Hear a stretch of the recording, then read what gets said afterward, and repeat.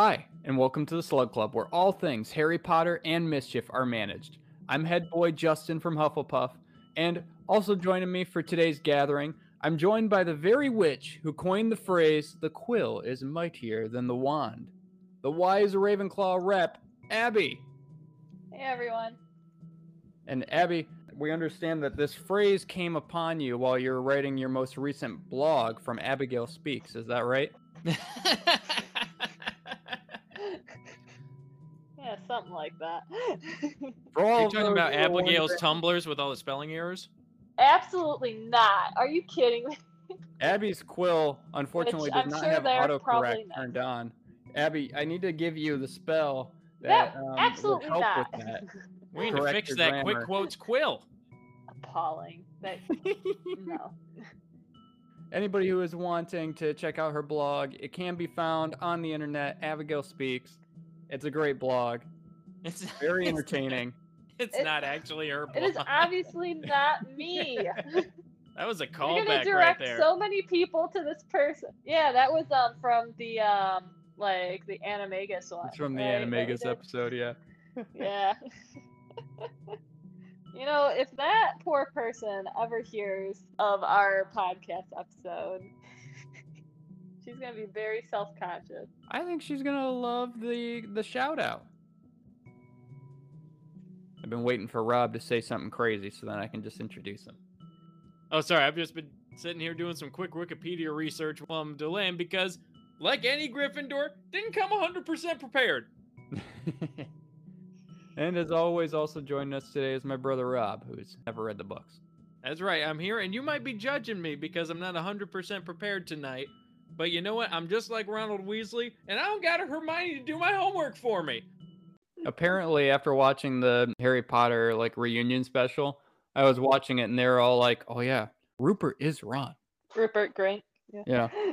I remember hearing that story about once the kids had been cast as their characters, they were supposed to write like a big paper or report An on their essay. characters. Yeah. And Rupert was the only one who didn't do it. And he just said because Ron wouldn't do it, which is a genius procrastinator Ferris It's Bueller genius way of to doing get it. out of work. Yeah. Big brain. And now Rupert Grint's got He slides understood in the his assignment. house, you know, and he has that ice cream truck that he drives around the neighborhood. Does he? Yeah, he bought like an ice He cream used truck. to, at least. What? Yeah. Yeah, he bought an ice cream truck just so that way he could give out free ice cream. He didn't even charge people. He's like, yeah, here Oh. you go. He's Goes like around- the person your parents warned you about growing up, but he actually gives out free ice cream and he's not trying to abduct you. I can envision him now driving the ice cream truck. The Candyman makes everything he bakes satisfying and delicious. Oh, I like to imagine that ice cream truck has the like Wizarding Wheezes like statue on the top of it, Oh, where it's one of the Weasley twins with the hat with the rabbit that appears and disappears. Rupert, tell us it's so. Or if instead of it's a rabbit, it's an ice cream cone. Ooh. But thank you everybody for joining us today. Of course, we're gathering on what is basically the eve of Valentine's Day. And here at Hogwarts, love is in the air. Hormones and couples and dating and awkwardness. And of course, the three of us have dates for Valentine's Day. That's right. But if you are finding yourself in a different predicament and, like the band Heart, you may be wondering to yourself, you have your eye on somebody very special and you're just wondering, it's chilling you to the bone. How do I get you alone? How do I get you alone?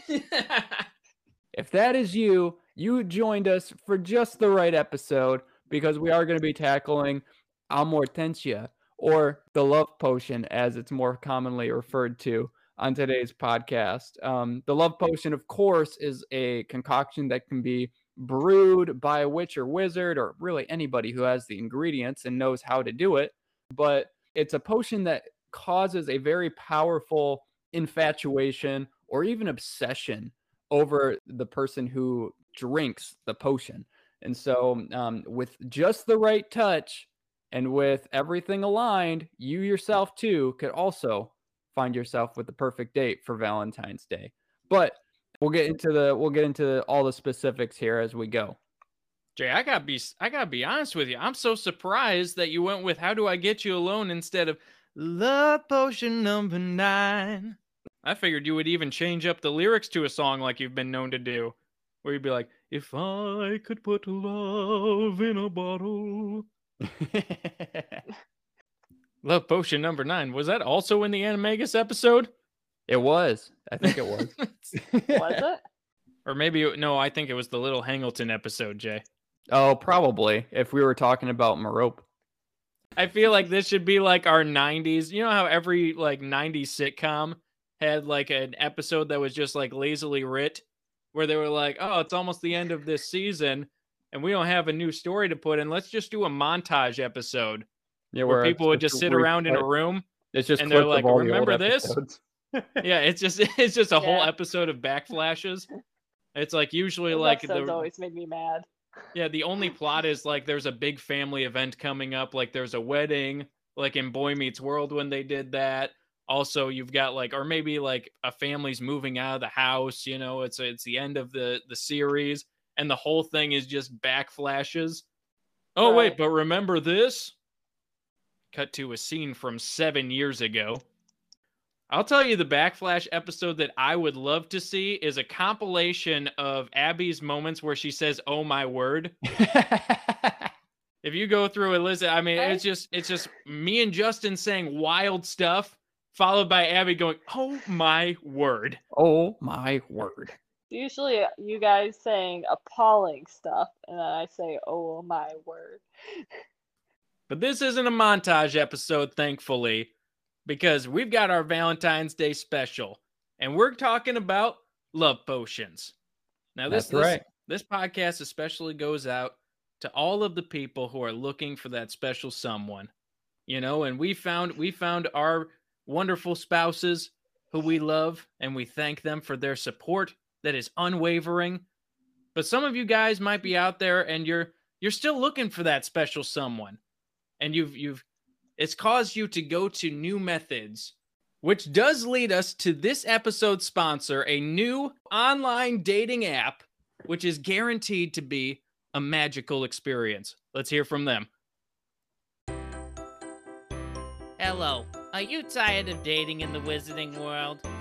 Blind dates with hairy half-giants? And also, are you tired and sick of being paired up with your second cousins? They just keep getting better and better.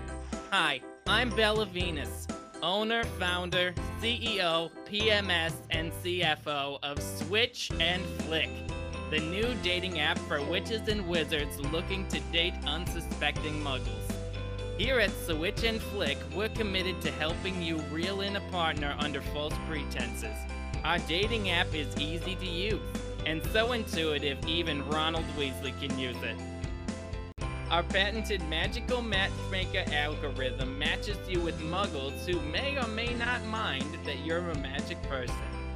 It's simple. We send you pictures and profiles of some handsome muggle men and women who are looking to mingle. And if you aren't feeling the magic hunt, it's easy. Just hit the switch button and send them on the Hogwarts Express reject train. But if you find someone you'd like to make your muggle mate, flick them into your flick folder. And if they approve, you'll be able to connect with them in the muggle world and let those red sparks fly. Some of you may be asking, but wait, Bella Venus, isn't it wrong to just ensnare a suitor under false pretenses? And I'd say, isn't that what all of muggle internet dating is about? It's all about creating a false presentation of yourself to find that perfect mate, who's also doing the same exact thing.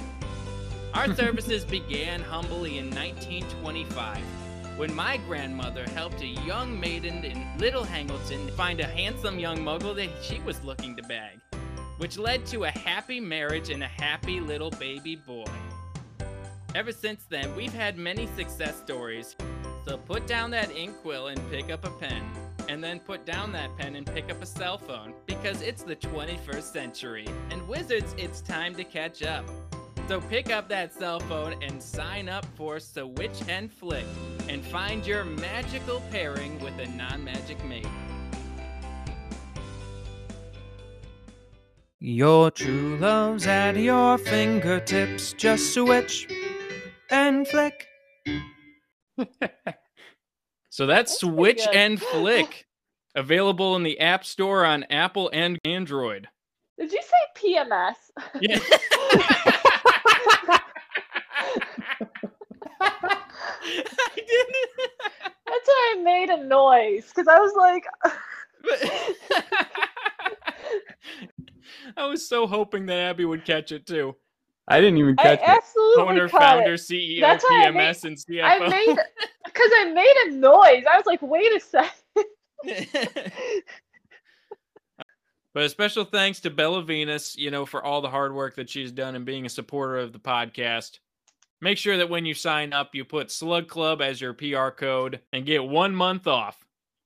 Oh, that's a good deal. That's a good deal.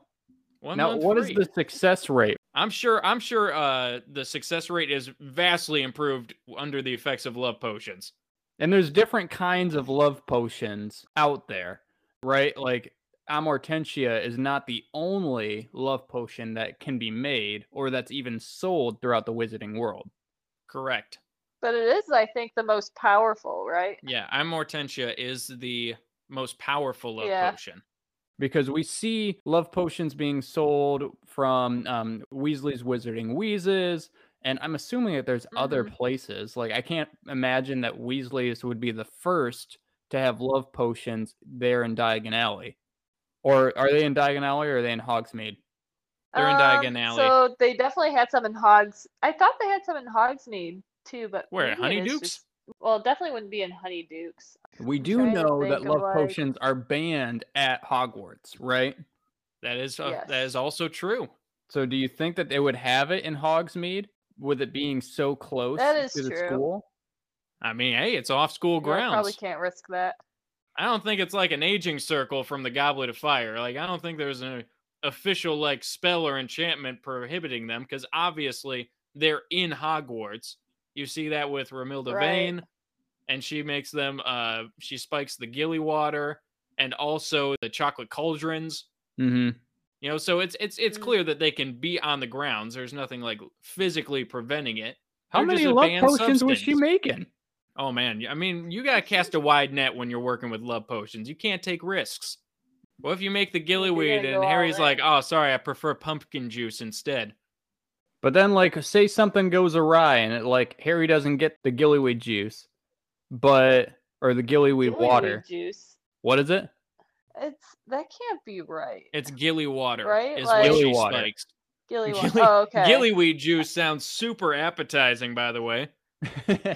Well, and also like that almost makes me think of like a tea or something. And it's Which like, would you is that rather gonna help drink? him sprout gills or something? Yeah, exactly. I was like, Like- that sounds like what he had to eat in order to get the gills in the Yeah. Goblet of Fire, the second trial. Right. That's why I was like, in Snape, the only way you could get that was in Snape's like cupboard storage, whatever. I know in the movies it's Neville that gives it to him, but in the books it's actually Dobby that gives it to him, and Snape like threw a fit to Harry about like him stealing it, and he was like, I didn't steal it, and he was just like, well, how else were you gonna get gillyweed? It's very rare, blah blah blah. So that's why I was like, gillyweed, like, Right, and that's the scene where he absolutely confronts not. him, and he's like, Yeah. Gillyweed may be innocuous, but boom slang skin, lace wing Yeah. flies. You and your friends are brewing polyjuice potion. Big plot hook. I love how J.K. Rowling drops those hints throughout the entire novel. She does. And then you're like, that's who's been stealing from the wares. Barty Crouch, tongue guy. I've been rereading the books since like the new year. I am halfway through the Goblet of Fire right now, and I just got to the part where Harry snuck off to the prefect's bathroom to, figure out the whole clue with the golden egg. Mm-hmm. And when he's sneaking back to the Gryffindor common room, it's like, 1 a.m. or something like that. He has his invisibility cloak. and he's looking at his Marauders map, and he sees Barty Crouch going through Snape's stuff, and he at first thinks Oh. like, "Oh, that's Mr. Crouch. Why is he here?" Because he doesn't realize That Barty there's a Crouch junior. Jr. as Mad Eye so Harry Moody. sees Like, he somebody didn't going put through that Snape's together. wares? Yeah, but he wasn't about to say because he thought it was Snitches just get Mr. stitches. Crouch. And then, well, and so here's the thing. He's almost caught by Snape because Peeves, who is left out of the movies, like senses that he's there and causes a ruckus. And so Snape is trying to find him by waving his arms around, like trying to feel where Harry is. And Mad Eye shows up and he can see Harry under the cloak. Right. And so He's he got like that covers eye. for him. Yeah. Yeah. He So can he see through covers the for him and invisibility like, cloak? yep. Oh, the eye He sees can all. see It through the sees through the back invisibility of his cloak. head. But even like a Polyjuice Mhm. eye, Blimey. The old Cauldron could see out of the back of his head. The Polyjuice potion, like, it shows his essence of him. It is indeed like Barty Crouch, just like it showed Peter Pettigrew, even though he was a rat. So, Right, but he stole the anyways. eye. He steals the eye from oh, does he steal Yeah. the eye? Mad Eye Moody. Okay, I What thought did Yeah, that he it was takes like everything. Polyjuice eye. What'd they call him before he He had the takes eye? like his fake leg and everything too. Yeah, that's why he's just sitting at the bottom of that endless chest in long john underwear with one leg and covering his eye. Yeah, he took it. Because, But what I was saying like, was, what did they when you call take Mad the Eye Moody before that? Before he lost that eye? I I mean, don't know. Alistair Just just Mad. isn't... Okay, Alistair's a pretty tough name, I guess. I guess it's still Mad pretty Moody. good. Alistair is a pretty cool name. Speaking of that prefect's bathroom scene and somebody who would have been dying to get a love potion, can we just talk about how Moaning Myrtle is a child predator? That woman is like 65 years old. She's She like may be 30, the dead but body it of may a as well be 16-year-old. 60. I think But she's she's like- perpetually. Oh, I thought we were talking about 60. the actress. Well, she might, I mean, it's It's like true. she's 16, but she's been living for a long time. But if you're at Hogwarts, you're a witcher and a wizard, and you die, you become a ghost.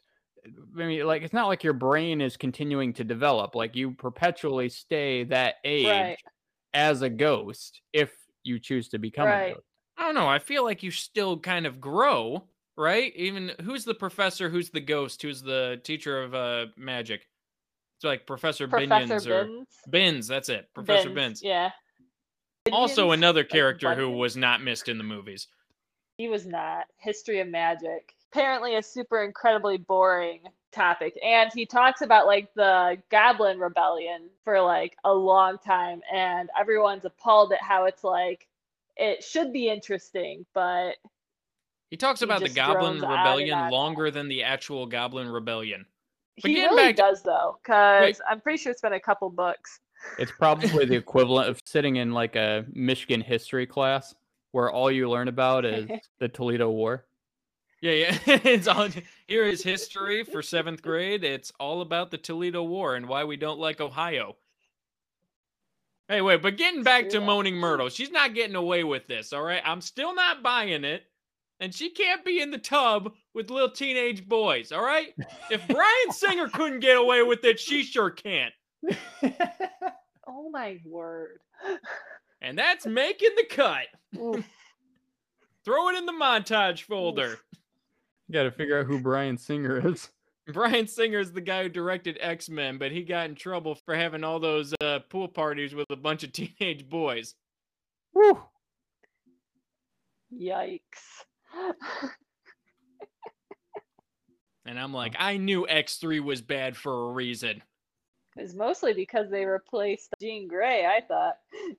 Yeah, well, I'm sure Moaning Myrtle would have been dying for that love potion. Did they replace Jean Grey? I thought it was the same person. No, it's the same person. No. Yes, No. it is, Abby. Yes, it is. No, it is not. They definitely replaced her. Abby, it's the same woman.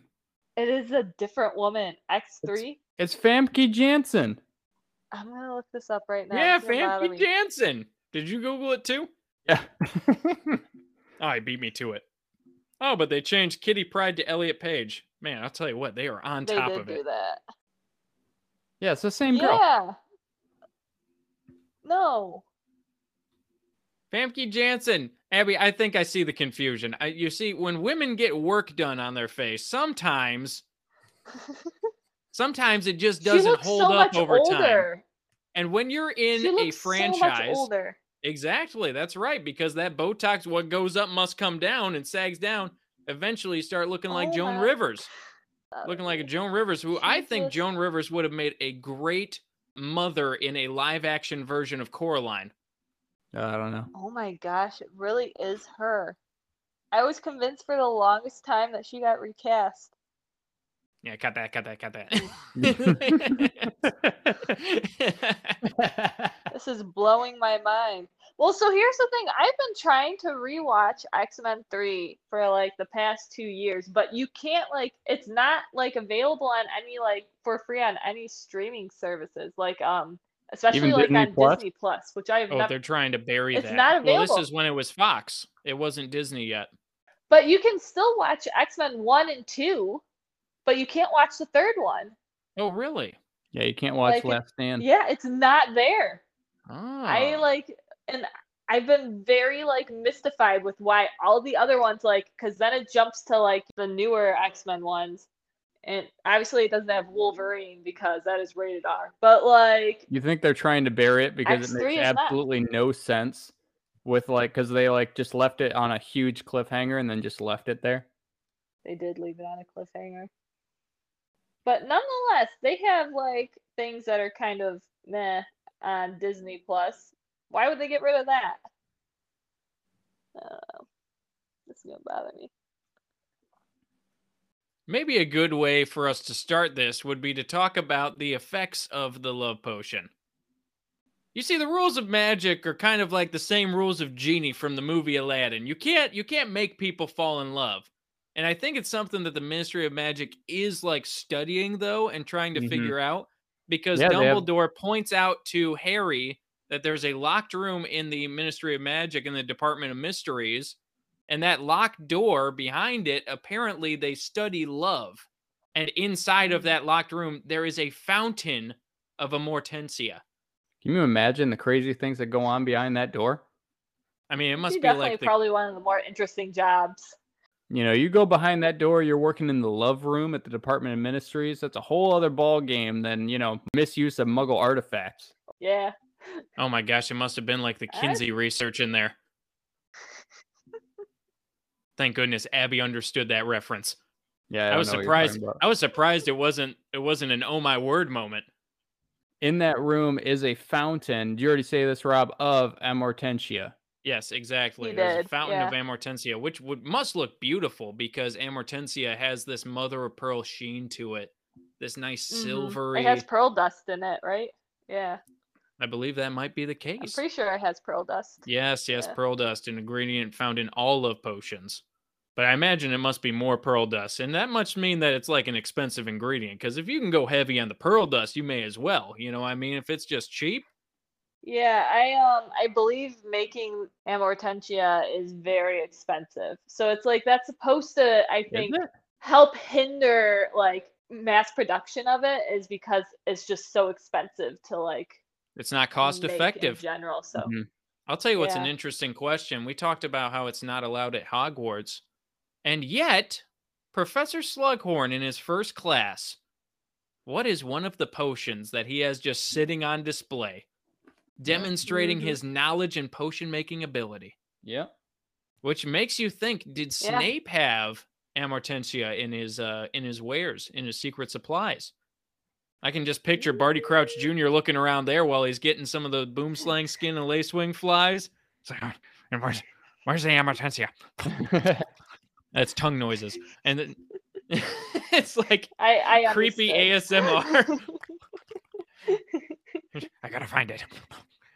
Now Bellatrix will love me. Ugh. I'll make her see.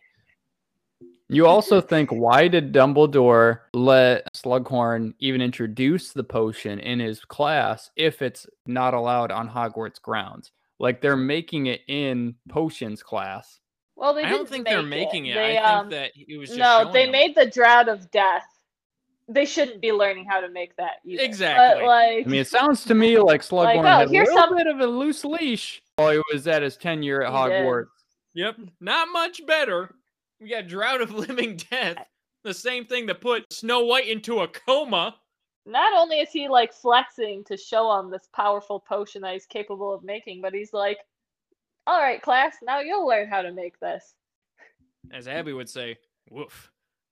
And it's I think it's in that scene that we are kind of introduced to the effects of Love Potion. Slughorn himself describes it to be one of the most powerful potions out there, right? Especially with when you have this theme of love going across the Harry Potter series, right? Where love is the most powerful magic, and then turns out, oh, Love Potion is said to be one of the more powerful potions to be I think created. it does fit, yeah. But does the Love Potion actually create a true sense of love? It doesn't. It only creates powerful infatuation or obsession. Exactly. So true love cannot be produced through magical means, but it's it's like a crazy stalker obsession, which you gotta think must be annoying after a while. Like, could you just imagine? I mean, Because I don't we've know. seen Maybe Ron if you're Weasley. lonely. If you're lonely, I Right. guess you go through it. But at what point, though, do you, Or do you you're just like- I mean, get tired of it?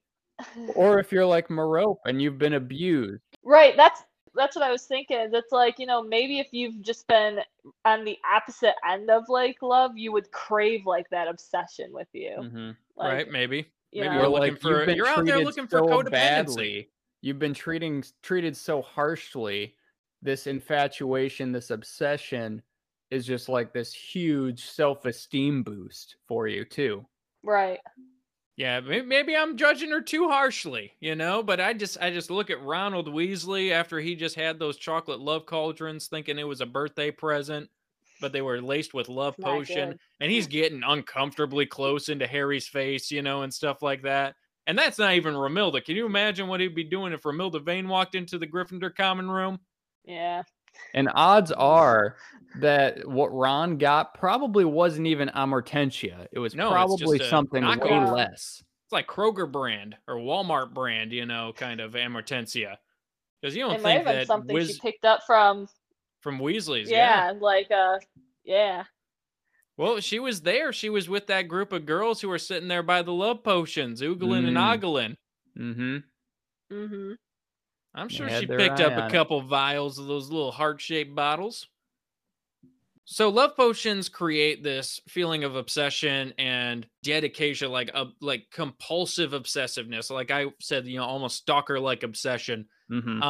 So do the effects work for a long period of time and it lasts for like a giant time or even permanently? Or is it like Polyjuice Potion where there's a certain period of time and you'd have to like keep dosing them?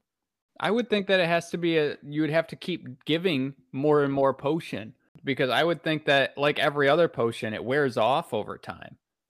We see that Yeah, I I think guess it probably across depends on every the potion potion in general. Harry Potter. I think it depends. Like the Drought of Death, I don't think you can wait that out to undo that, right? Like Yeah. it's kind of a Well, what So is for this Drought of potion, Death do? Drought of the But Living I'm Death pretty puts sure you with, like, into a the- sleep-like state that mimics death. Well, it mimics death, but you're still technically No. alive. I thought it straight up killed you. Well, I mean, it's 'Cause, called Drought of Living Slughorn Death says- instead of just Drought of Death. Yeah, well, it's just Slughorn had said, like, I'm pretty sure one drop of this Could kill us potion all, would yeah. kill us all. Hmm. Yeah, I don't know. But the Drought of Living Um, Death is a sleeping drought, according Okay. to the Harry Potter No, wiki. you're right, because, yeah, nope, you're right. You Sending are the correct. drinker into a death-like slumber, similar to Yeah. a suspended animation. I would think though that eventually you you would are- just wake up yeah. from that animation, from that slumber. You would just wake up eventually. No, you need to have true love's kiss. Because isn't that what True happens? love's That's what happened with kiss. Barty Crouch, right? Oh, Barty Crouch was singing No. that song? No, I've doesn't been Barty dreaming Crouch- of a true love's kiss. Barty and Crouch a Jr. gets Bellatrix out of I've come to Azkaban. miss. Barty Crouch Jr. gets Oof. out of Azkaban. Why? Does he get out with Polyjuice and he's looking like his mother, or is it like a Count of Monte No. Cristo thing where he like acts like it's like he's dead and then somebody takes his place? So here's the thing. Barty Crouch's mom was dying. Right. And so she and Barty Crouch Sr. go to Azkaban. They manage, because she's dying, they get permission to go visit her son before she passes. Mhm. And because it would be the last time. Because Barty Crouch And Sr.'s so got the some muscle to Dementors, flex. They're in the Ministry. right, and so the Dementors, they only can sense that there was a healthy person and a dying person coming in, and then a healthy person and a dying person leaving. Because Barty Crouch Jr., he was in Azkaban, and he was basically dying because of like the effects of living in a place that's literally sucking the joy and life out of you. Oh, And that's obviously, dark. you know, it's not like you're a thriving like environment to live in, even despite that, right? Like Oh. it's It's like a a horrible it's jail. like a metaphor So, for college institutions. What? oof. It's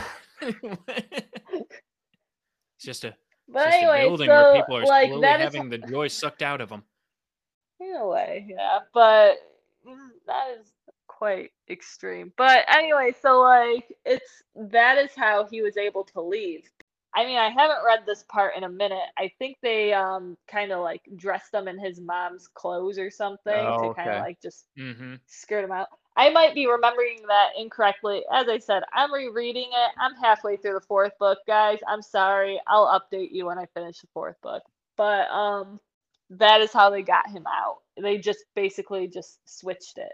He I think had put some sort, like Barty Crouch Sr. had put some spells on his son to prevent him from being able to leave and everything, like Yeah, to he keep had him him trapped at the constantly on house. the Imperious Curse. Yeah, that was it. But Rob and yeah, Abby, you guys had that is- mentioned pearl dust, which is, of course, one of the ingredients in Amortentia. But there are other ingredients that I don't think we've covered. Some of those things include like Ashwinder eggs, and I don't even know what an Ashwinder is. Ashwinder, you mean? Ashwinder is that how you pronounce it? Yeah, it's a magical creature that you know, it winds through ash. Man, where's Newt Scamander when you need him? I feel like that would have been Eddie Rainman. Would be like, where's my Ashwinder? No, it's a spider who lives in there. Oh yes, that's my Ashwinder.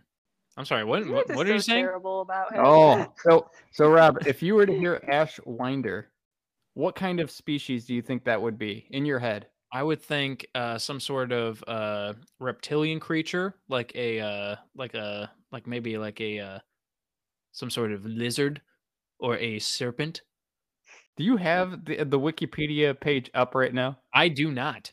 You don't Am I think correct? of like a bird or a spider? I would think maybe a bird. That would have been my second guess. I would But not you have are guessed right. It spider. is a reptilian animal. It's actually a snake. It's related to snakes. Whoa! It's a magic serpent that was created from the remains of any magical fire that was allowed to burn unchecked. Oh, probably the fiend kinda fire. cool. I bet Fiend the room of requirement is just full of Ashwinders now after Goyle freaking destroyed. A thin, pale gray snake with glowing red eyes. They rise from dying embers of magical fire that has been allowed to burn unchecked and unsupervised. Which is exactly why Smokey always reminds us, only you can prevent Ashwinders. We were And just having a Ashwinders. fire today when we went out sledding, because, you know, that's what you do when you're in the Midwest and you're miserable in the cold. You may as well just go down a hill and wipe out a bunch of times. It's And true. we had to put out that fire, and I was like, nope, if it's too hot to touch, it's too hot to leave. It's very Ashwinder eggs are responsible. red and give off an intense heat. The heat was capable of igniting a dwelling within minutes of their birth. Wizards suspecting the presence of Ashwinders in a house had to immediately track down the nest and freeze them using an appropriate spell. Once frozen, Ashwinder eggs were very valuable. They could be used in love potions or eaten whole as a cure for ague. Wait, they were used for what? Cure for ague, I guess, is Cure for- malaria. Ague. That's wizard malaria? It says, such as malaria. It's an illness that causes fever, chills. You know, it's kind of like COVID. Oh, so it's like splattergoit. It's like how chicken pox is to dragon pox. You know, it's magical malaria. Unless it's a real thing, and I'm just being incredibly insensitive to millions of people around the world. But Ashwinder eggs are I mean, one I of haven't the heard of it. ingredients. So we've talked about Um, pearl dust and Ashwinder eggs. There are other ones though that you need in order to perfectly brew Amortentia. You need roses, specifically rose thorns and rose Yep. petals. Yep. And of course, roses are a big theme with love. Another thing that you would need is peppermint.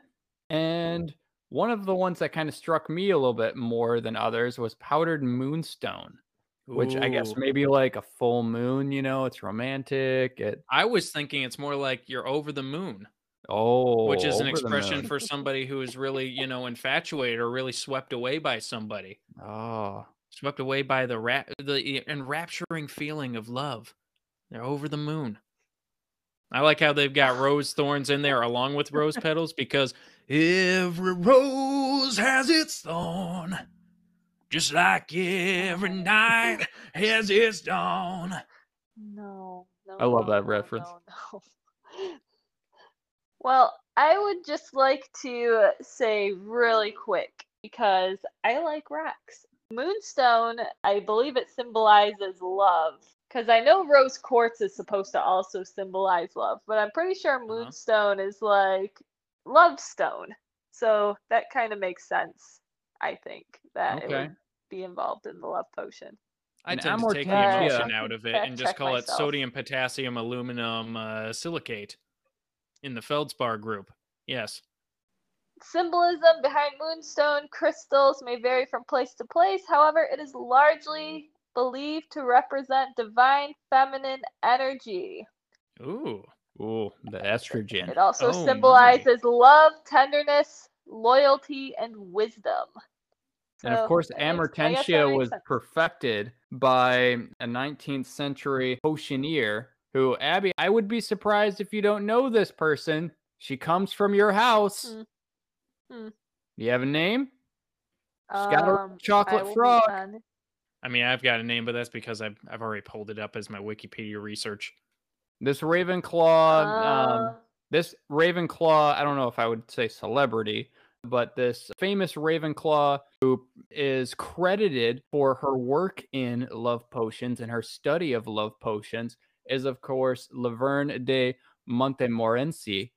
You may recognize her as Alphaba from Wicked in her star performance because she is, though human, definitely has green skin. Fun. Does she actually have green skin though, or That is is that just that is what I am told from Harry Potter Wiki. Green eyes, green skin. Oh my And it does not goodness. say why she has No green wonder. skin. And I'm really disappointed that it doesn't say why. I even looked up my MuggleNet character compendium book and I opened it up. I was flipping through the pages. All right. McGonagall. Okay. Malfoy. Okay. Here we go. Montmorency. Right where Montmorency should be. And nothing. There ain't Ugh. nothing. She's not even listening in That's the kinda character disappointing. compendium. Incomplete compendium. I'm giving MuggleNet's character compendium a terrible review after today's episode. You heard it, Amazon. Get ready. Send a howler. Montmorency. I mean, I'm assuming this is a French name. I'll tell you what, I think I know why she has green skin. Her mother must have had another drink, a green elixir, and they had themselves a little mixer. That was good. Nobody. The only part of that Sorry. song that I know is "From Vampire Line." Wait, did you just turn to Michigan J. Frog? I was gonna say, like, that's giving me like that old school, like, hello, my baby, hello, my darling. Yeah, like that Michigan J. Frog. from- Yeah. The loving rag. But she is credited to being one of the most promising and also one of the most inspirational potioneers from the 19th century. She, of course, has her own chocolate frog card and is a Herald Ravenclaw member. It doesn't really, to my knowledge, I don't have much else information other than that as far as her life or, her accomplishments. Well, I'll tell you what, it's no surprise to me that she's pioneering love potions. When you got green skin, you gotta work your magic. Gotta make something happen. That's what Albert Einstein said, that necessity is the mother of invention. And boy, was it necessary. I mean, not to cross-reference a different fandom, but I'm just saying, Gamora having green skin, she didn't need a love potion. Oh, but the 'Cause, picture that we see Star-Lord from the was chocolate into her frog is skin. like a more like a Jekyll and Hyde kind of thing. Yeah, never mind. Gamora's If- hot. Like, Yeah, it It's not- doesn't say. It This doesn't say, isn't like, no why- Zoe Saldana, you know. It's yeah, I was gonna say like, she looks good no matter what. Doesn't matter. Yeah, so like it does show. I think what it is, Rob, the Jekyll and Hyde thing, because the picture shows like the love potion kind of floating Exactly. up, and with the love potion, you see making this her look beautiful. beautiful woman who has, you know, fair skin and blah blah blah, and in reality, she has green skin. So as green-skinned as she may have been, Laverne de Montmorency, she is the, you know, the biggest love potion inventor of the 19th century. So the 1800s, according to Harry Potter Wikipedia, she lived from 1823 to 1893. So she's coming in, you know, the mid 1800s, developing all of these different kinds of love potions. What I think is interesting, one, her last name is clearly French, and you just know how the French are, right? Hmm. You know, they're speaking the language of love, and they're like, you know, je m'appelle, and then you know, one thing leads to another. It's a very love engaged culture, right? I would love, side note, of just if there are any French listeners, their thought on that little On je part that m'appelle, you just said. I think that was My pretty name is authentic. Ho Ho. Je m'appelle. Oof. So very French, but also I think the timing is really interesting because what's going on right before this invention is taking place, all of this, you know, pioneering in the love potion field. You're gonna love this, Abby. Is it the It's fall the of the French romantic monarchy? No. But it is actually a movement that is kind of spurred on by the French Revolution and the fall of the monarchy. It's the Romantic period of literature. The Romantic period where you've got people like Jane Austen, Charlotte Bronte. I was gonna say, is this Jane Austen? Yeah. It's funny because I was actually just reading something recently that was talking about how Jane Austen, technically, like back in the day, her writing is comparable to like smut today because like Oh yeah, it very was very considered prudish society, you know. well, and like to talk about like love and emotions and stuff like that. So it's like it's Well, you know, it's interesting that you British say that people. because I just read that. That's British people. You can't talk Oh about feelings my and emotions. gosh. You gotta shove that deep down, bottle it up. You can't have yourself being degraded like Mr. Darcy, being like, "You have bewitched me, body and soul, and I love you."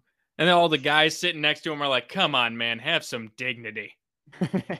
So, acting like a child, acting like a woman out here, expressing his feelings. But you've got Pride and Prejudice coming out in the 19th century, early 19th century. I mean, it was starting like 1797, but wasn't published until the 1820s, I believe. It's 1813. But you've also got the other books that Jane Austen wrote, Sense and Sensibility, which came out before, Emma. You've also got Charlotte Bronte's work, Jane Eyre. You've got Mary Shelley, who is writing Frankenstein, which is also part of this romantic period as well. But a period of literature that was kind of spurred on by the French Revolution, and this new kind of thing. And so it makes sense. This romantic period of literature spurs and inspires these witches and wizards because, you know, the wizarding world is 10 to 20 years behind the technology. We get it, except for writing with quills, apparently. Everybody's been having pencils for a long time, people. But you see that there is this inspiration that's coming from the Muggle world in the Romantic period into love potion making. What do you guys think about this? I thought this was an interesting take. I mean, I can't disagree with it. Like, it does match up. I appreciate it. I feel like I love making the historical connections. Like whenever I look into like a certain character that they reference in the books or in the movies, I'm like, man, what time was that person born? And I'm like, oh, what was going on in the world at that time? It reminds me of there was a different like little history lesson you had thrown in the previous Right, that was with podcast, the but I can't unforgivable remember what it curses and was. talking about the Enlightenment Mm-hmm. and how the ideals of the Yeah, Enlightenment that one. inspired not only the formation of the Ministry of Magic, but also the creation of the unforgivable curses. Yeah, that was a Yep. good one. Leave it to J.K. Rowling, highlighting bits and pieces of the Enlightenment period and the romantic novels, but then completely dropping the ball with Princess Diana. Exactly. And I've said it Yeah. before. It's the most unrealistic part of the entire Harry Potter series that it takes place in the 90s and Princess Diana's death is not mentioned once. I mean, there's definitely Bob Marley. Muggle-born like students there. Like, it should at least come up like somewhat, like Like, some even tutterings Dean in, like, the Thomas Great doesn't Hall say of, Did you anything. hear about Princess Diana? Yeah. The Muggle princess. Like the princess of all Muggles? No, just like English Muggles. Well, while we're talking about analyzing the purpose of the ingredients, so, I mean, we've talked about, roses with thorns and rose petals being involved in there. We've talked about moonstone and the significance with that. But let's look at Ashwinder eggs, because Ashwinder eggs seem really weird on face value, right? Like, just hearing what they are, and they're just like these eggs of these creatures that are born from fires like that have been allowed to burn out. And so I think that's like a thing of old flames. You know what I mean? Or like taking Oh. these like extinguished flames and then rekindling into something new. Also, I kind of like the idea of these Ashwinders are like almost vestiges. They're not like real, like physical, tangible creatures. It's almost like they're made of the ash, and it's Mhm. like trying to create something, but it's not pure. It's not true. It's this ash, kind of creature. Serpents also could do something else with love potions. I'll leave that to everybody's imagination, but it's just Mm. something about Mm. charming the serpent. It's I'm just saying, like, I'm throwing out possibilities, Abby. I don't know. I'm Are you grasping at referring straws to here. a different kind of parcel mouth? Oh my gosh! Oh, Abby!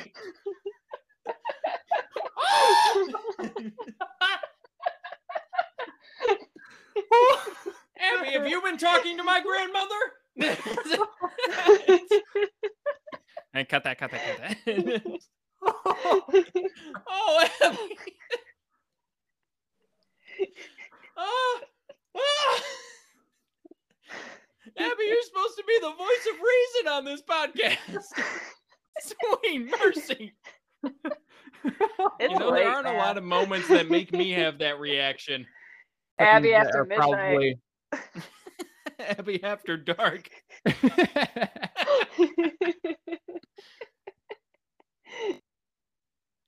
I do think that those reasoning. I'm sorry, I need a minute.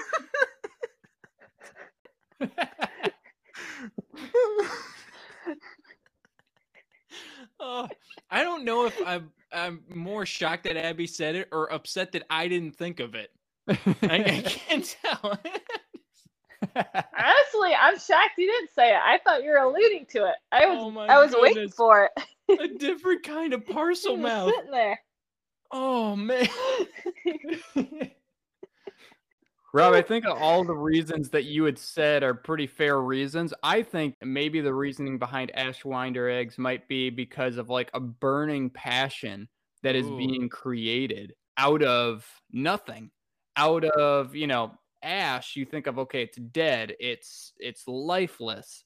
And then from that ash, from that nothing, starts this flame, starts this burning desire of whoever created the potion. Possibly. Or I don't know. I fear we'll never know. Maybe we're just doing that thing that a lot of Harry Potter fans do, where we like overanalyze things and look into things. And J.K. Rowling, even as meticulous as she is, I'm sure some stuff is like, no, that's just a tree. Like it's like, yeah, but what does the Whomping Willow really symbolize?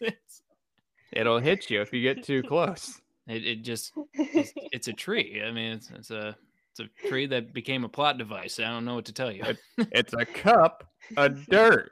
It's a cup with dirt in it. That's a new reference. We haven't referenced Brian Regan on the podcast. I know. Well, I've been telling you that I've been a little disappointed that we haven't made Brian Regan or Donald Glover references yet in this podcast, but we're breaking the cycle. Come on now. Robbie and I, while painting in Pennsylvania during our college years, every summer we would go over and we would paint college dormitories. And if you've never experienced that, imagine crawling through and walking through the filthiest of filth. Oh gosh, that frat house townhouse that we had to paint. Don't mention it. Oh, that poor mannequin. Let me tell you though, you did give me a rice cooker you found while you were cleaning. Oh yeah, we found tons of cool stuff. We found a samurai sword. I got a copy of Plato's Republic. Abby, I can assure you too, we deep cleaned that rice cooker before giving it to you. Oh, you did. I was surprised when I got it. I mean, I can only imagine what kind of Ben cleaned that rice cooker for you. Been through. He put so much effort into cleaning that rice cooker for you. He did spend hours in that. Way more than cleaning out his own cup that he would drink out of every day. I heard horrible things about that cup. Ben, and let me tell you, Ben's cup was like a cast iron pot. So Robbie and I were there. Ew. Robbie and I were painting in Pennsylvania, these college dorms, and Abby's brother, Ben, would often accompany us. And the three of us would be staying together. And Ben was notorious for drinking out of one cup all summer. But this one cup was never washed. Where we also did Harry Potter Thursdays, where we would read a chapter from the book on Thursdays. I mean, the rest of the week was Skyrim night. Yep. Skyrim night was great. But we were Harry Potter Thursdays and Skyrim the rest of the week. Those were the days when we were all on our own TVs, PS3s, in our own rooms, and then like we're calling out to each other, "Hey, dude, look in this dungeon! Get down to Felspar Cave!" But every summer that we would go, we would paint, and we would listen to 2 comedy sketches on nonstop repeat. And that was, of course, Donald Glover, and Donald Glover's Weirdo. Yeah. Donald Glover's Weirdo, and then Brian Regan. Interesting choices, I will say. Not that I have anything against, especially Donald Glover. 2 thumbs up there, but I guess. And this was Donald Glover before he made it big. This was Donald Glover shortly like after Community days, right? Yeah. Shortly after Community, but before Redbone. Yeah. So that, in a nutshell, is what needs to go in to Amortentia in order for its brew and its creation. I do not know the very specifics, like how we went through the Polyjuice potion and we had specific things like, oh, it has to sit in dark corners for X amount of days, or you have to do this and you have to do that. And there was a process. As far as I can see, there's no like clear cut process that's been shared with us through the books, but we do see the potion appearing in the books at several different times. Right. One, of course, we've kind of already touched base on was in potions class during Harry's 6th year. Another time that we see it is with Merope Gaunt, where we speculate, really, but it's speculated that Merope had presented Tom Riddle Sr. with a love potion in order to trick him to fall in love with her, to marry her, and then to father her child, Tom Riddle Jr., who, of course, ended up being the Dark Lord.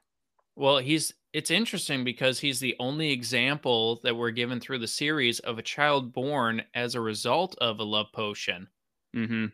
Which creates this child who's no longer able to even feel love. This psychopathic, creature who's been born out of a false love. That points to the contrast that we're given with Harry, too, was Mhm. that he is born out of true love, and then not only born out of true love, but saved by Yeah. true love as well. As all chosen ones are, yeah. Mm-hmm. By true love's kiss. I don't know. I mean, look at Luke Skywalker. I mean, was he saved by true love? I mean, he's the product of true love, though. The chosen one. Oh, gosh, now all the Star Wars fans are going to be Anakin jumping was on the me. chosen one. Anakin's No, the chosen I was one. gonna say, I know it. I- I knew it. You and were I'm the just, chosen one. I know, You're and I was supposed just to trying to make save it the work. Force. We had a I'm- thing going. I didn't want to unravel the narrative that we were creating, you know? Yeah. I'm convinced that Luke is the chosen one. Even Obi-Wan is convinced that he's the chosen one.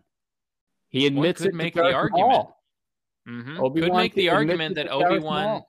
yeah, that Obi-Wan saying you were the chosen one is a reflection that Obi-Wan was wrong, that the Jedi Council was wrong Yeah. about Anakin being the chosen one.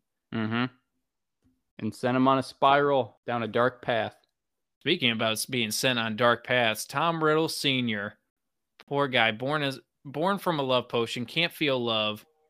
And, I wonder if, like, being born from a potion that creates obsession, like, gives you an obsession. Because, man, I'll tell you what, he was obsessed with total domination, just like his mother. Wanted to dominate one man, but Voldemort Oh. took it several steps further to dominating everybody.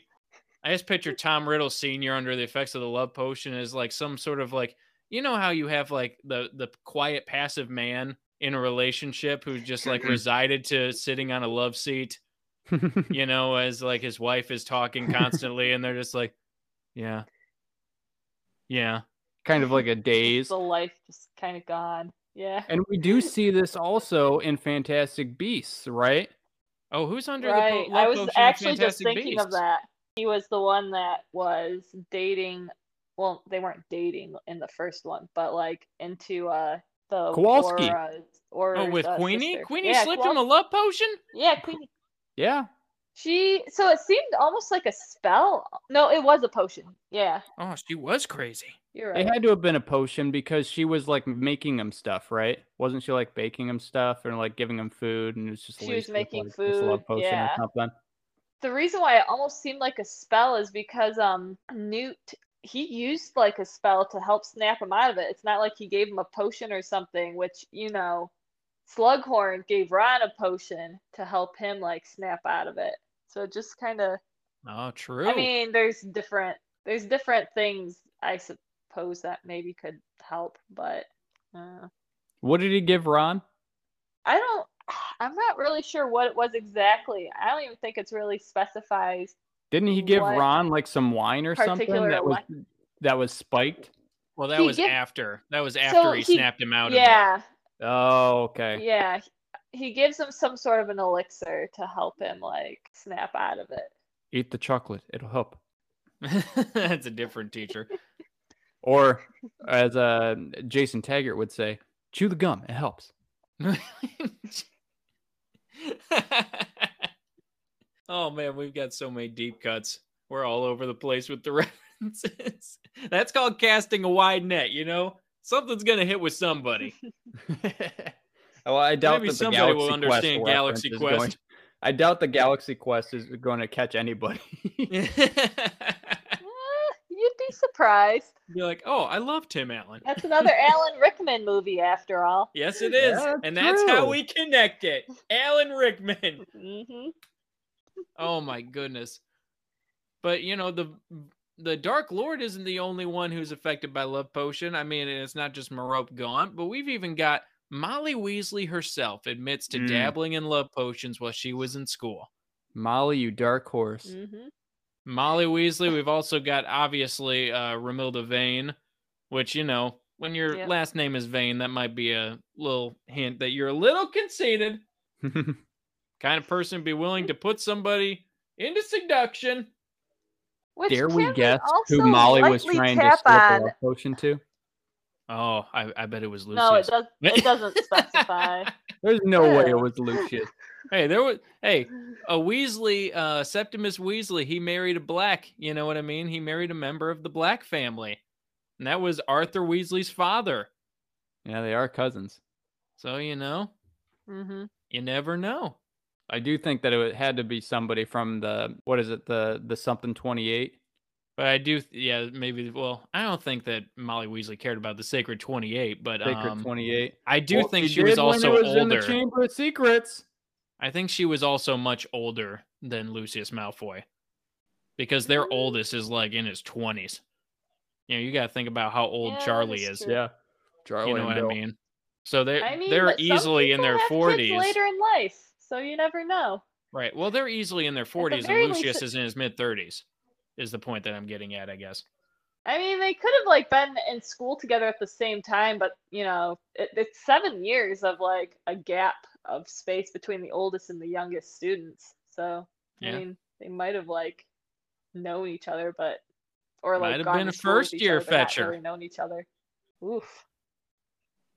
So those are the different times that we see Love Potion popping up at different places throughout the series. Interestingly, one of the times when we're introduced to the Love Potion in the Half-Blood Prince is that it's described as having this effect on its drinker or the person that, whoever is inspecting the potion, to have differing effects depending on whatever entices them. For instance, we see Harry when he smells the love potion that's in Slughorn's room, he gets a sense of the woody smell from a broomstick handle or a treacle tart or even something flowery from the burrow, which, oddly enough, I guess we find out is Ginny Weasley later on. Abby, is that true? It is. So, as I said, I'm rereading the book, so memory's a little rusty.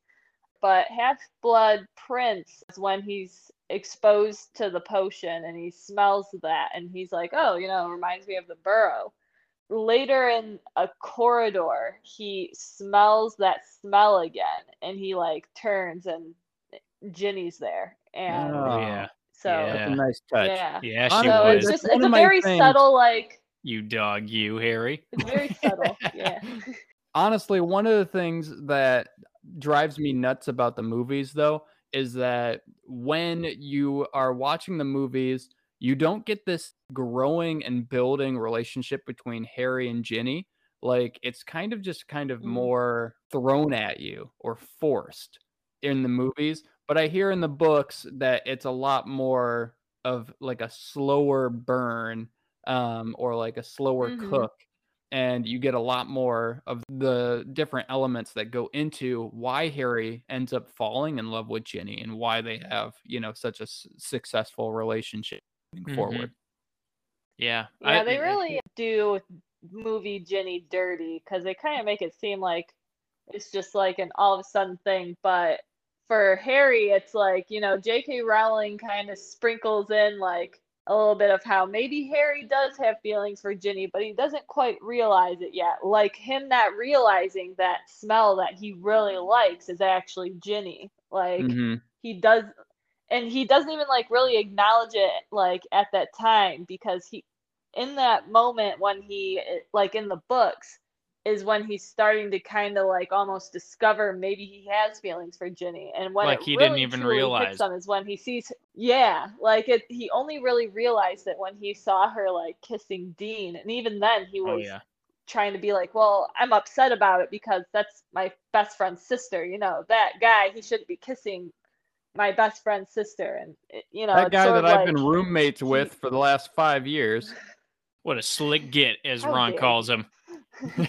Yeah. I mean, Dean, of course she likes Dean. He's brilliant. You called him a slick git not 5 hours ago. And then Harry's like, well, she does have nice skin. Like the most creepy Silence of the Lamb compliments that you've ever heard. It really No, she's got nice skin, I think Dean's snogging my It's sister yeah. because of her skin.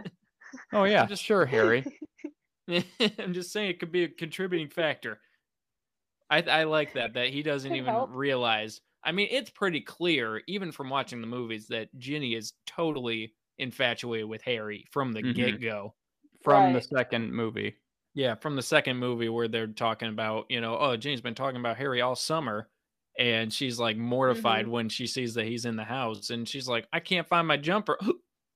And paralyzed. Yeah, like that shocked Deer in look. headlight. Yeah, deer in the headlights. But Harry, you slick dog, you put it together eventually.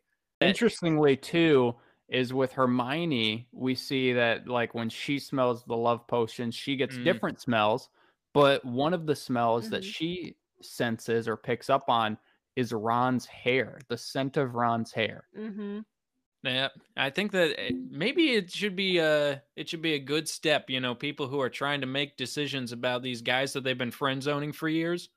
You know, you gotta take a whiff of the Amortentia and just see. Get a whiff of Amortentia, and you know, you see maybe he's one of your endearing smells. There's some way related to him or her, and then it makes you realize, oh man, I do like them. And also, just to kind of go off what Justin said when he said that she smelled Ron's hair, if you can, like if you're watching the movies, like when Hermione is pointing out like the different smells, like a different color shows up for each smell. Like when she says fresh cut grass, you know, it's green. Rises from the mist. And then it's like, and she's, yeah, and then she's like, and then it's like the little like mist turned orange, and then she like stopped talking because that's when she smelled Ron. She wasn't gonna verbalize that in front of the class. But it is orange. Well, she stops, yeah, in the actual. So the movie says spearmint toothpaste, right? So is it spearmint toothpaste that she's actually smelling, or is it Ron? I think it's she does smell that, and then to avoid saying it. Well, no, so she does smell toothpaste because, right, her parents are dentists. You know, it's something she grew up. It reminds her of her like childhood. It's a smell she's attracted to. It's a familiar smell. Also, of course, all of Hermione's smells are like orderly things because she's such like a type A, you know, anal personality where everything has to be a certain way. And it's like, oh, freshly cut grass, new fresh parchment, spearmint toothpaste. You know, like just like the weirdest thing. I love how it's the swirls that rise up out of the potion. And it's almost like every old cartoon that we used to watch growing up, where like the smell rises up and makes the little hand gestures, you know, that wrap around you, and the people are like drawn in by the sweet smell, you know, the sweet aromas. That's the picture that I get. You know, it's like the swirling tendrils that just go into the nostrils, you know, and just lifts you off your feet a little bit. What do you guys think would be your smells if you were presented with a love potion? This is a tough question. Abby, I need you to go. I need to think about this. So I'll go first, and it's because my friend Angela and I, we had actually discussed this a couple years ago, because I just was like, hey, the love potion that they discussed in Slughorn's class, what do you think you would smell if you were presented that? And she was like, oh, I love that you asked this question. We ended up talking about it for like 2 years hours. Ago? Yeah, this is my hobby, I guess. And Abby, are you a skier? I didn't know your last name was Trelawney. I mean, Dumbledore did say that she did predict a few things that were accurate, and when Harry told him about the prediction that she had made, he's like, maybe she deserves a raise, huh? But anyways, so I was digging up like what I had written down for what I thought I would smell, and eucalyptus for sure. Like, I love eucalyptus. It's such a like calming, pleasant smell. I would smell lavender for sure, which a lot of essential oils. Actually, it's such a like pleasing, calming smell. It was one of the flowers in my bouquet when I got married to Nick. It's just one of my favorite smells. I would say books. Nick gets annoyed that like he has given me like 2 Kindles and I don't really use them. I just prefer books. And also I worked at a library. Gives me good throwback of like just smell of books. And a good one. Basil. Old books or like brand new books? Both. I just love it. It's just a very distinct, like both of those have very different smells. That's comforting. Yeah, but they're very comforting.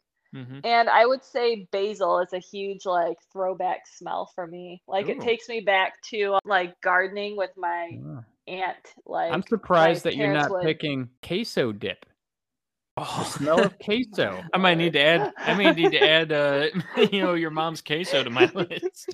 because Mama Lauer's Strangely, queso it did is not make my the list. best queso dip around. Such great queso. It's But you were such a, saying you were like- talking about basil and how the basil connects. Yeah. Basil takes me back to like my childhood, like gardening with my aunt.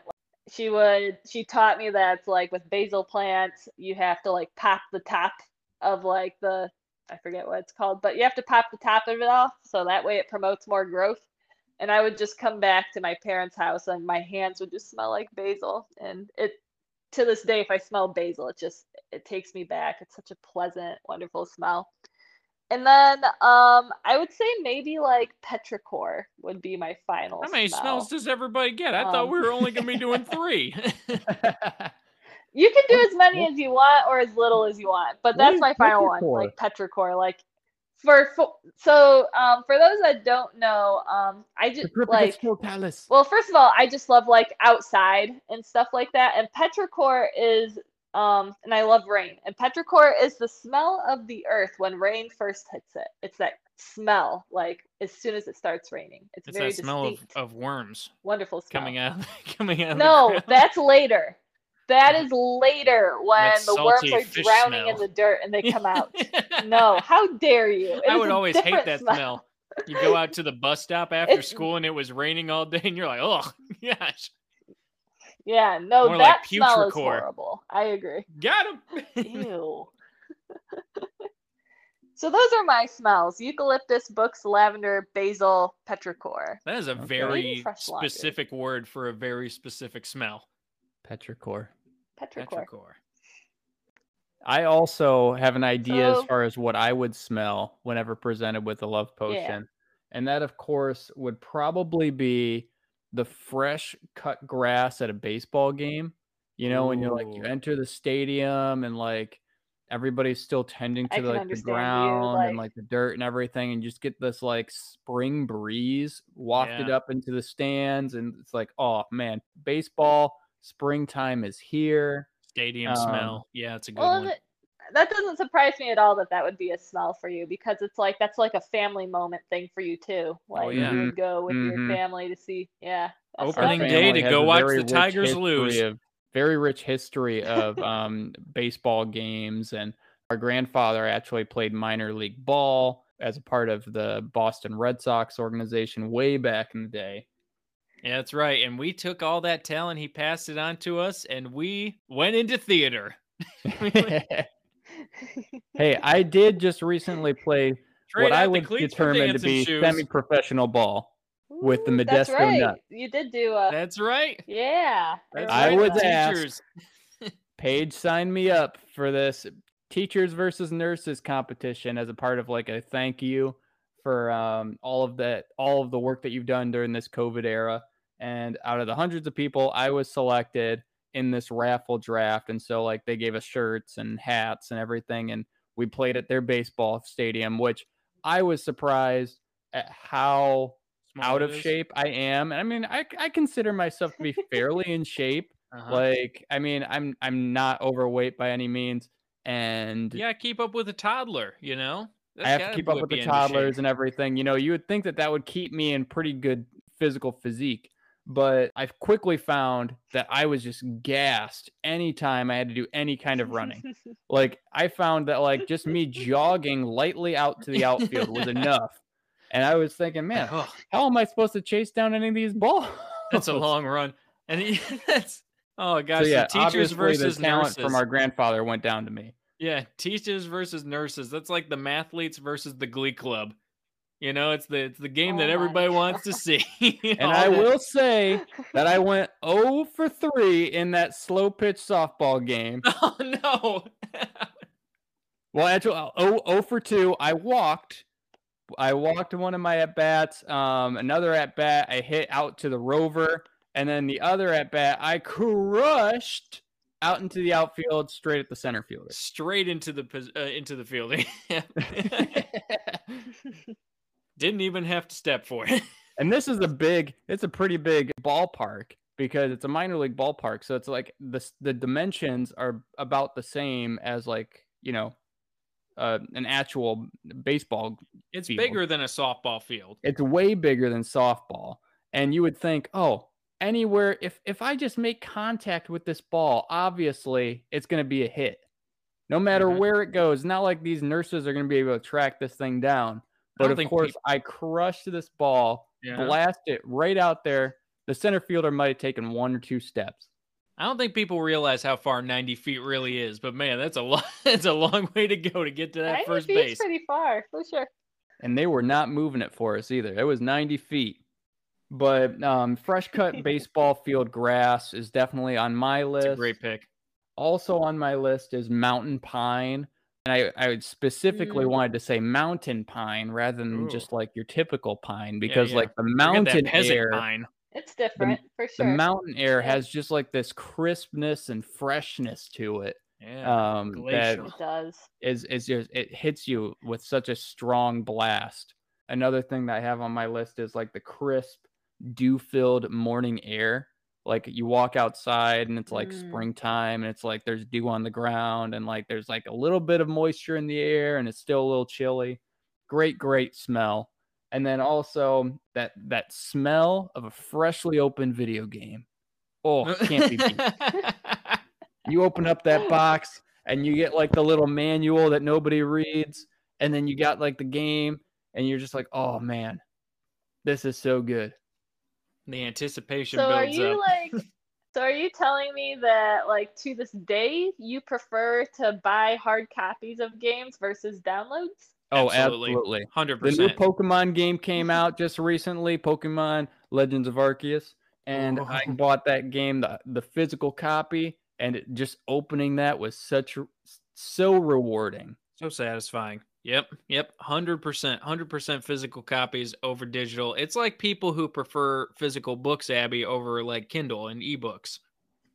No, I mean, I respect it. I'm trying to think if the copy that we have, like that Nick ordered for us, was downloaded or physical copy. Because it's on the Switch now, so I don't have to worry about it. But I don't pay attention to that stuff. I just and play for the your game. guys' lifestyle, it might be better, especially if like you guys are doing van life. You know, it's like you don't want to be hauling around all these cases of video games with you. No, Nick definitely like a lot of his games, like he had converted them to digital, so that way he wouldn't have to carry a lot of them around. So he has a lot of them in storage right now. So Rob, me and Abby both went, but you had some time to think over what your list might be. Oh gosh, I mean, I know Justin had thought before this. No, you know, I because he wanted like to bring it before. up. I mean, you know, I know Abby just said she's been thinking about this for years. You know, I've been just racking my brain throughout the entire podcast trying to figure out my things. But I think I've nailed down 3 smells. I think there's going to be some for Abby one for Abby that she's going to agree with. I think there's one for Justin that she's going to agree with. I got to be honest. I'm surprised that me and Justin didn't have any overlap. Although I do like Justin's picks, except for Mountain Pine, because, you know, outdoors, just stay inside. You know what I mean? So, it's like, Rob, just buy the Yankee Candle Company candle. You guys both have very specific smells. You know, you've got what is it, petrichord, and you've also got Mountain Pine. I mean, Mountain Pine, that's the kind of pine smell that'll put hair on your chest, you know? So, Rob, before you go, because you said there was something that I might appreciate with like the smells that you have. While Justin was talking, like when he said the baseball field, it triggered it for me. Like, is one of your smells, but also I think it would probably be one of my smells. So I hate that I have like a little list. Freshly opened tennis balls. I have written down here the smell of a fresh can of tennis balls. Oh, that smell that comes from a can that just once you pop that seal, it is the best. Once you pop the seal, and I was trying to think, like, because there are some weird smells that I do really like. I like the smell of gasoline. I love the smell of rubber cement. But those things didn't make my list because there's one of those smells that's kind of an unusual, powerful smell, you know, very pungent, that I do enjoy a lot. And that's when you crack open a fresh can of tennis balls, and it just, you hear that, so good. You know, that that pop of air escaping from a Yes. factory in, you know, Yeah. Patagonia or wherever, you know, it's Like just a 4D experience. and you just take and I just bury my face into the tube. Just It is the best smell. Oh, it is such you a know, I great agree. smell. And I still judge how good a tennis ball is by the smell of it. You can tell It's the the only way. freshness of a tennis ball. Be Mhm. like, you know, these have already been open, but let me give the tennis ball a whiff to see if, you know, and you're like, that's still good. Yeah, it's still got a good bounce to it. I can smell it. So Abby, you're 100% right. You nailed it. That's my third smell. No, That's number it's 3 smell.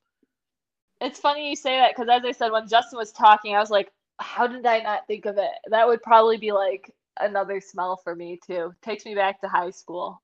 Oh, Add it right up there to the Absolutely. 10 Anyways. things that Abby has on her list. What a connection. All of our time that we spent playing tennis.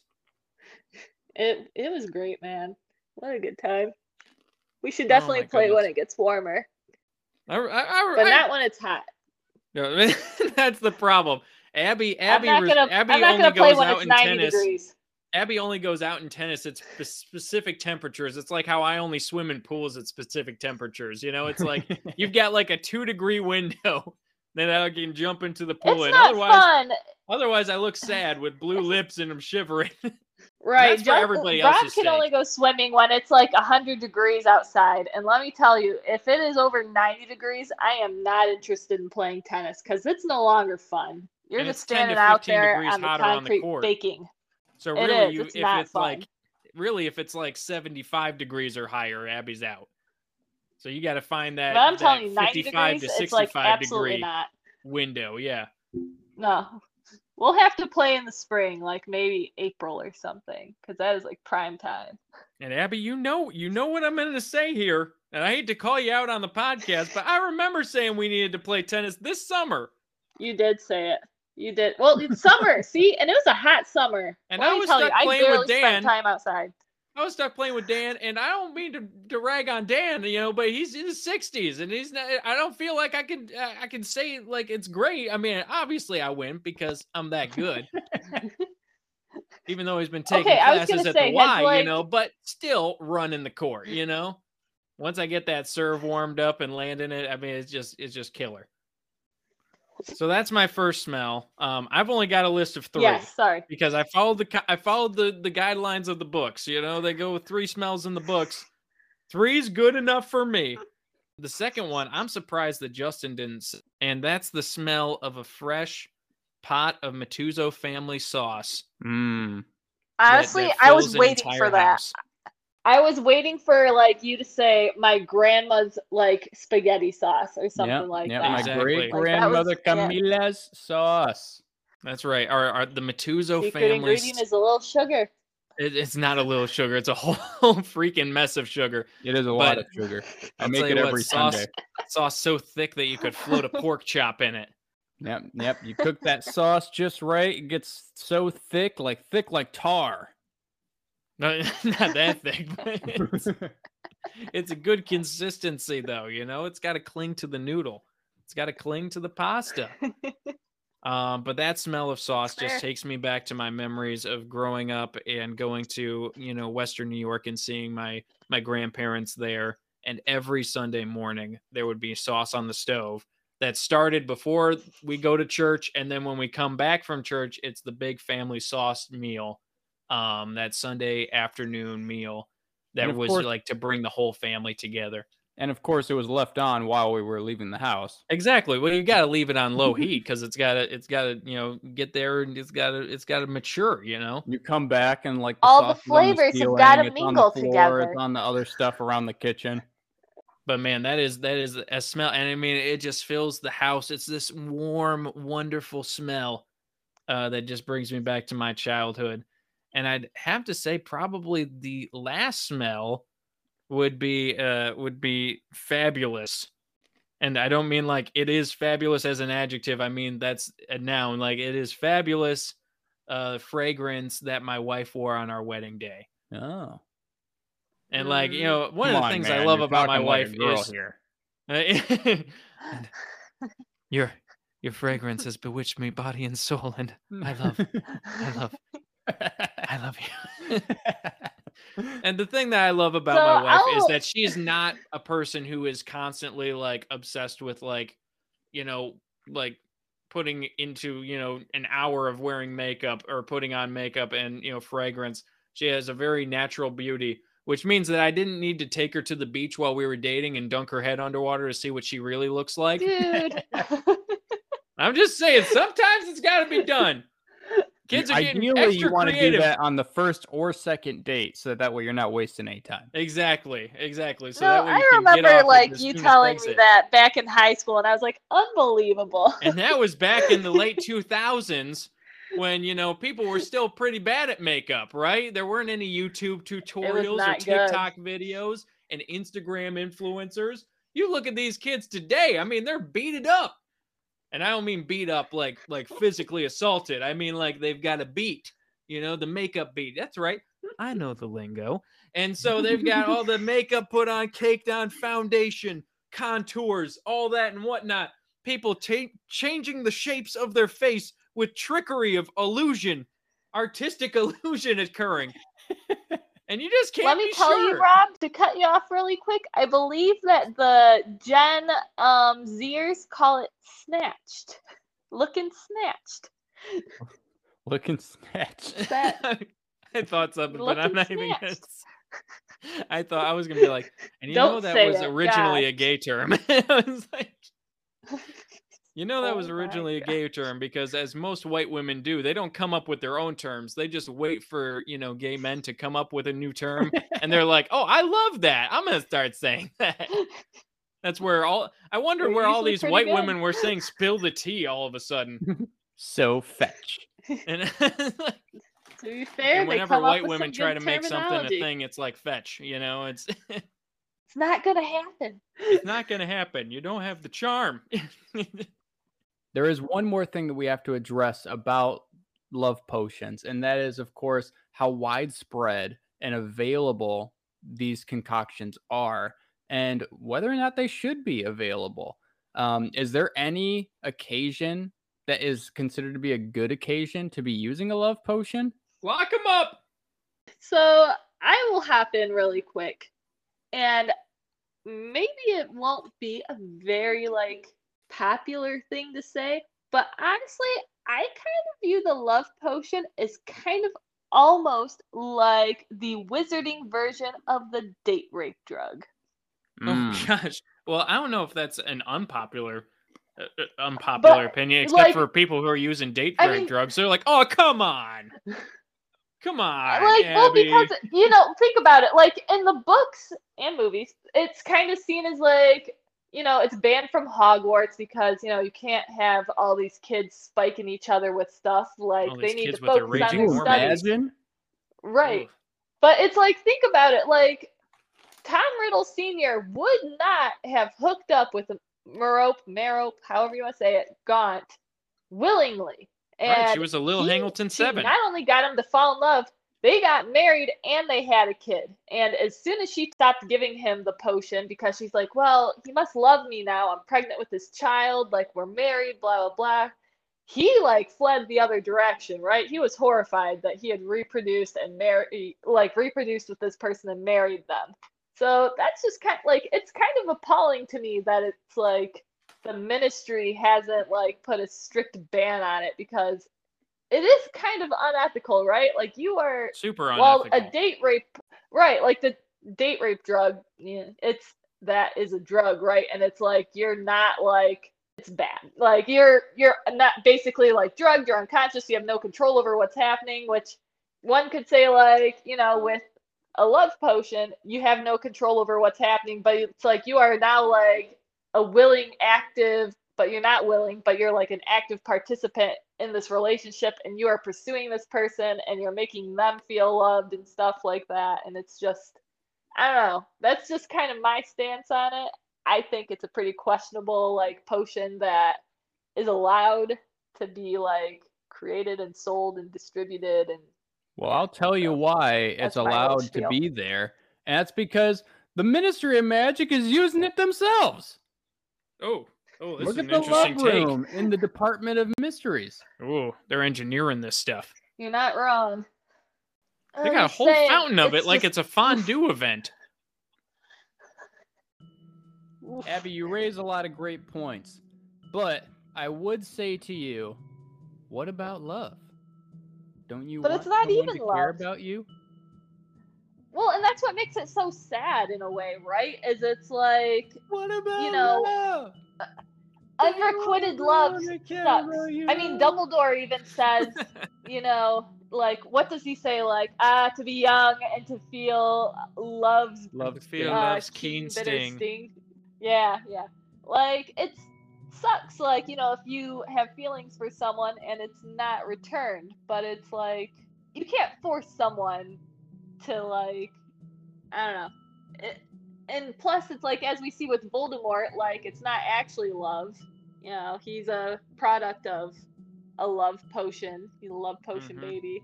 And he's incapable of feeling love.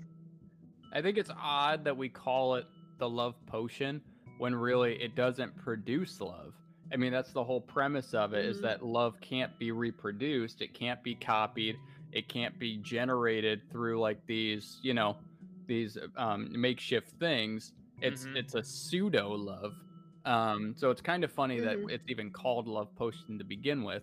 Well, that's just marketing 101. I mean, you're not going to call it the It obsessive is. potion. I mean, that's not going to call sell. it Yeah, upsell that, man. You know, you got. It's like when we worked at Bob Evans and we were like, "Oh yeah, the strawberry lemonade is delicious." No, it's not. It's true though. And if you ever went into a restaurant and they were like, "Oh, would you like to get started off with one of our strawberry lemonades or one of our raspberry teas?" You better be checking that for a love potion.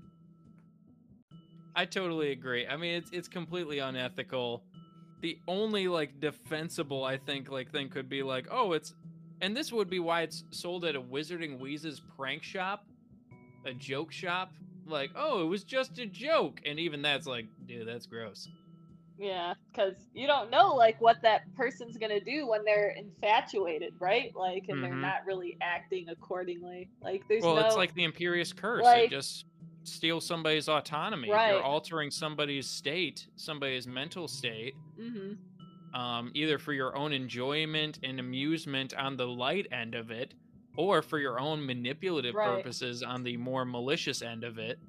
It's just, it's creepy. I mean, but it was the 90s. You know what I mean?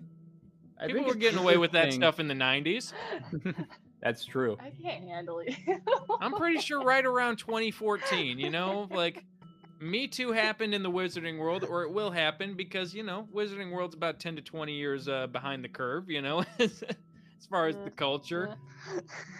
And so, you know, Wizarding World, I'm sure in 10, 15 years would be, you know, very against it. I find it interesting that, like, through the series, you know, it's presented a couple of times, and we never get this sense that, like, people are appalled by it, that it even comes up. You know, That's what I was saying. It's, like, lighthearted almost. Yeah. Like, Ron gets hit with this love potion. It's like, oh, yeah, he got hit with a love potion. We need to snap him out of it. But it's like, hold on. What about Romilda Vane? Something must be done. Yeah. I'll tell you what I find is interesting. She definitely didn't seem to face any consequences. Yeah, she does not. And this is what's interesting about this. And this is something I'm just realizing right now as we're even talking. We've talked about the creator of these love potions, the, you know, pioneers of it. We've talked about the people who've used it in the books. How many men do we have mentions of using these love potions? Zippo. 0. So, you know, I mean, that's like, it's like the opposite of the date rape drug, you know what I mean? It's like women aren't using that. And then on the wizarding end of it, you've got the love potion thing, and it's like none of the men are using these love potions. As far as like we have information from the stories, I think it's an interesting thing. And you know what? Good for these men. Good men are out there, women.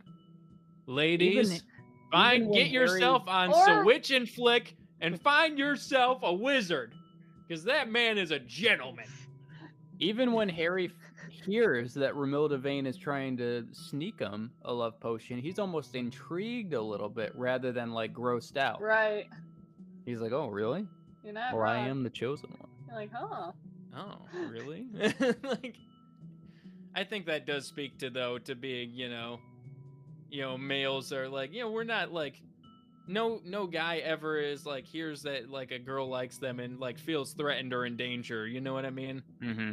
Unless they got crazy eyes or Right, that's something, Right. That's kind of what I was thinking when you were like pointing that out, how it does seem like it's more of like a woman's choice to use that because in a way it's like men maybe they aren't like I'm not saying it like in the Potterverse that no male has ever used it, but does seem like for women it's more of like they crave that love and that like attention, whereas for men it's more like maybe it's not quite that. So maybe they don't have much interest in a love potion. Maybe it's But like I the don't know. college that Robbie and I went to, where the population is like 1 male to every 3 women, Oh yeah. and the competition is just much more In fierce the for women. gangster's paradise. I don't know why gangster's paradise. It was just the first word association song with paradise in it. But hey, I guess it works too. Thanks you guys for joining us for this episode of the Slug Club podcast. If you like the conversation and you want to hear more, you can find the Slug Club podcast on Spotify or also on Apple Podcasts. If you want to join in on the conversation and give us ideas for new conversations, new podcast episodes, you can follow us on our social media at the Slug Club on Instagram or on Facebook. We'll see you guys later, but until then, mischief managed. The Slug Club podcast is a creative discussion between Harry Potter fans and has no affiliation whatsoever with Warner Brothers, J.K. Rowling, or any of their affiliates. All opinions expressed in the Slug Club podcast are completely our own. No house elves were harmed in the making of this episode.